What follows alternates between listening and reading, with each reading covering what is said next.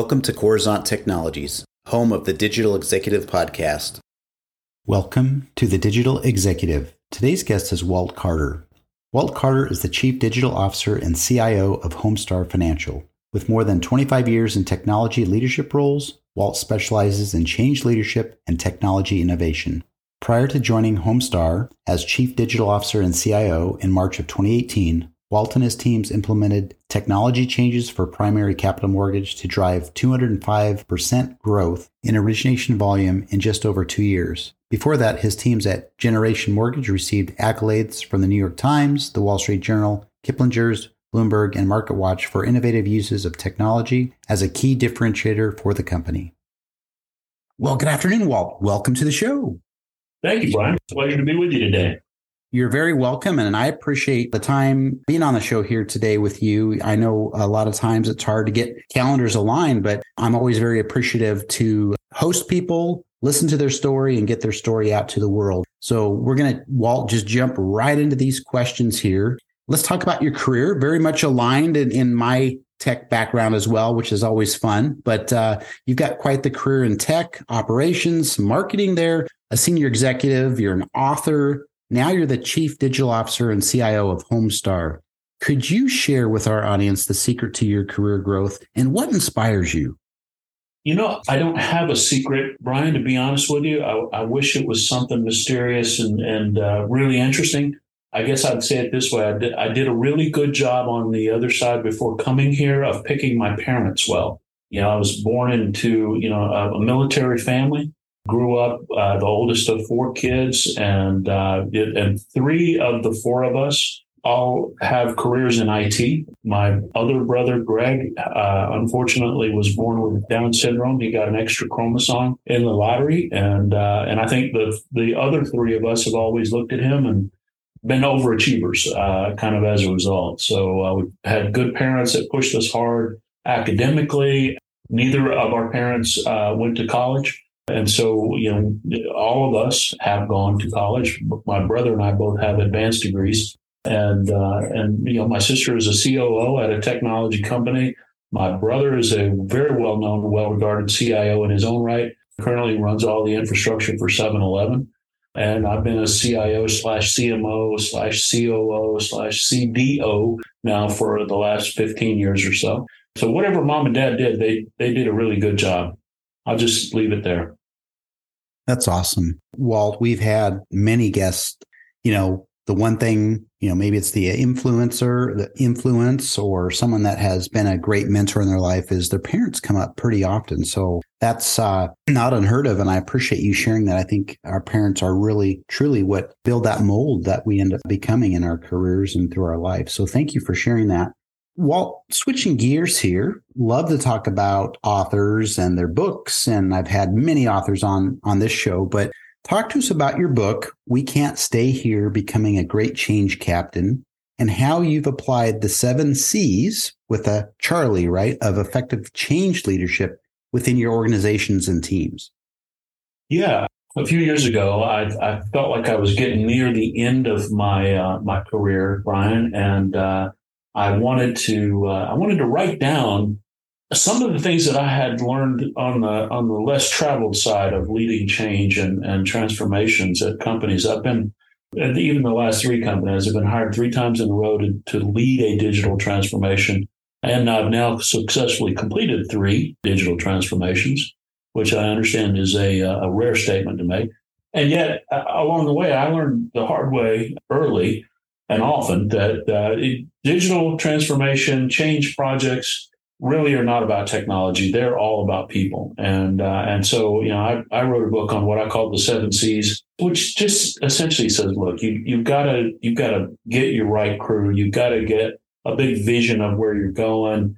Once you capture that vision and you share it out correctly with the right crew, you got to communicate, collaborate, and just kind of keep working through a lot of different C words. When I started just thinking back over all of the successes that I've had and the many, many failures that I've observed and been, close to over the years, the train wrecks always happen because we're not doing the 7 C's correctly and we're not taking care of the people side of the business. And, change is hard for humans in general. And it's really, really hard in a culture that's not prepped correctly, which I find is the average culture, by the way. If you look out across the vast sea of cultures that you could go and be a change leader in, most of them are way underprepared for a big transformation. And so, again, I spent a lot of time in the trenches leading a lot of big projects. I got some really awesome thank you letters from folks for leading huge programs that were transformative, $100 million budgets and up, and at really big companies. And I thought, well, you know what? I should tell somebody before I quit what I've learned. And so we can't stay here, and it's really a military expression. I spent a lot of time growing up in a military family, and then again served 7.5 years on active duty in some really tough environments, nuclear weapons, Cold War kind of places. And, the truth is change is constant. And no matter what you think, you really can't stay where you are and be safe. You've got to be moving in order to be safe. The future is dynamic. It's not static. Thank you. I appreciate you sharing some great examples there. And again, thank you for your service. I served as well in the Marine Corps. I was on the other end, but I do appreciate that. But the fact that you've done some great transformations and led some very large projects, and I'm glad that you wrote a book and able to share those experiences. Like you, many of us here, including myself, love to give back, love to mentor, and that's what really inspires me to do what I do today. So, Walt, thank you again. I do appreciate that. Walt, we do talk about tech a little bit here. So we ask, you're probably leveraging some of that new and emerging tech within your business there or at some point in your career. Is there anything you might be able to share with us that might be helpful from our audience's perspective? Yeah, we've got a couple of things that are pretty cool. We've obviously, we've gone down the robotic process automation road pretty hard, and we've got some RPA threads that really help automate some of the mundane things and get our people lifted up to a higher level kind of task set than the things that we could do in the machine with the machines. We've got a really great product that we brought in called Candor, which is a automated underwriting system built by some real card-carrying rocket scientists down from the Space Coast in Florida. And Candor, it has really, helped us optimize the ability to use our underwriters for the hard stuff and again, keep the machine doing the things that are easy for machines to do.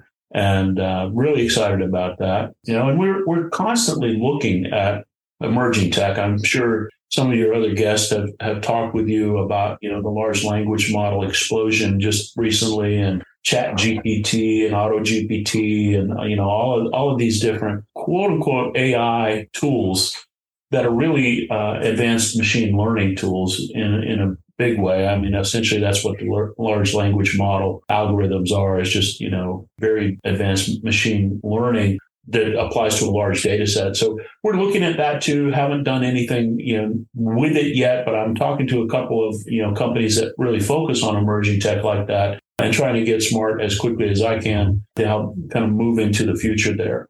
We've also looked at, some of the aspects of the metaverse and Web3 and, some of those kind of things they're very interesting, but like blockchain, to be honest with you, we didn't see a lot of real business value over and above what we could do with other tools that are very much less expensive.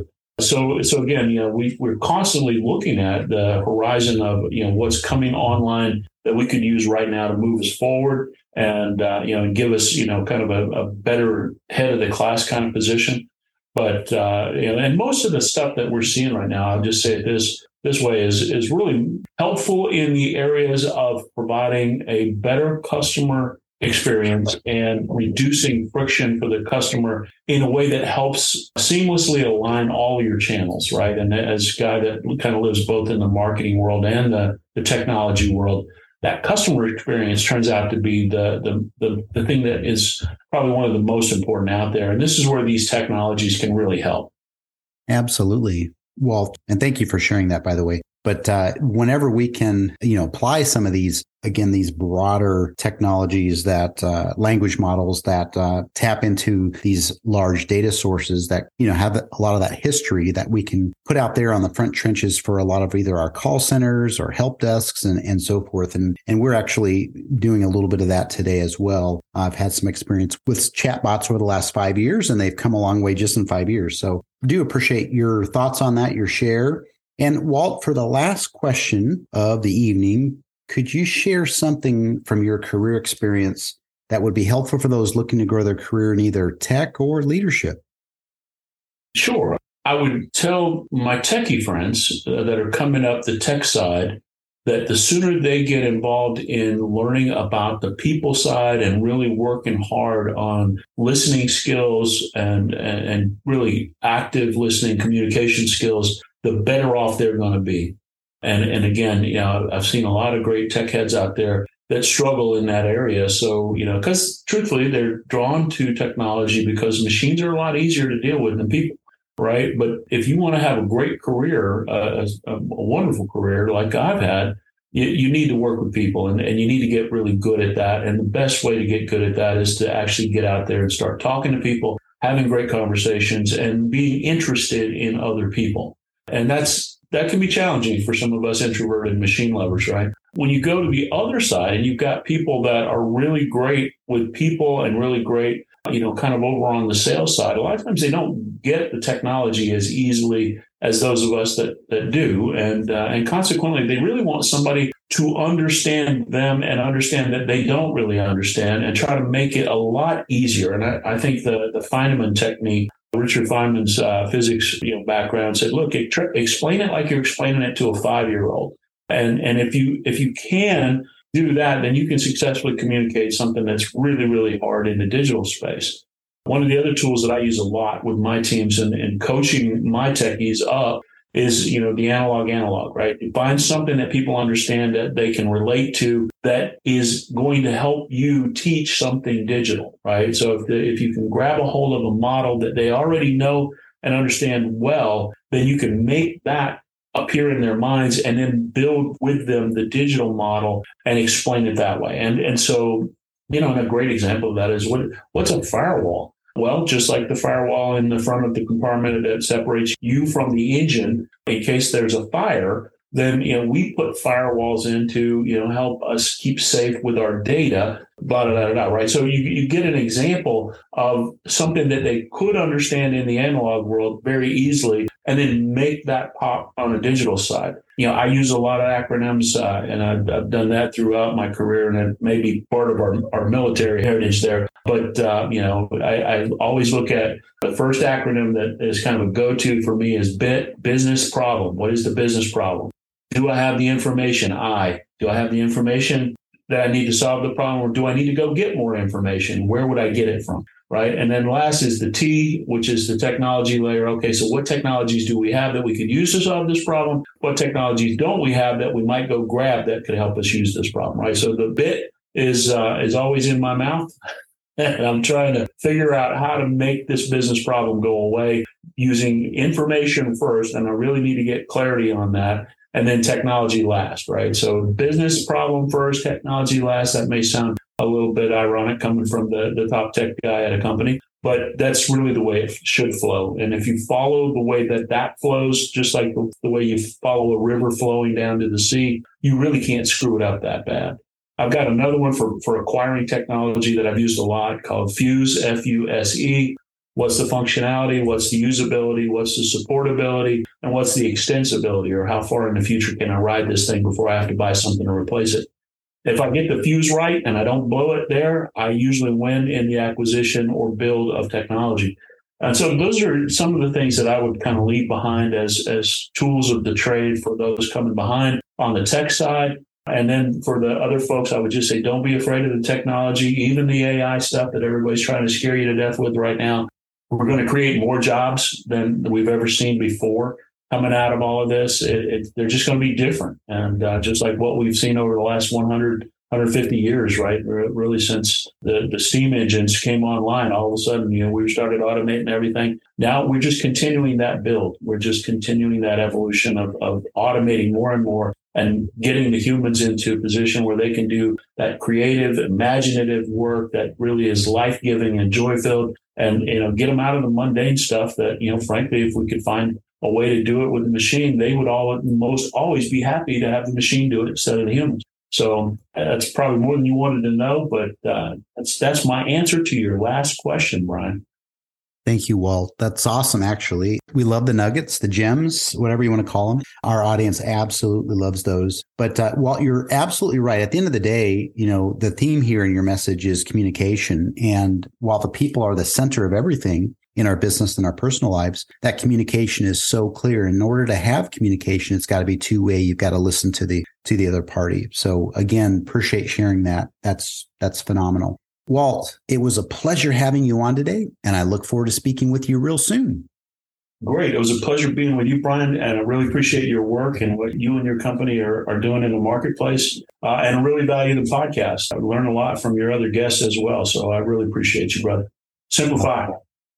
Thank you very much. Simplify. Bye for now.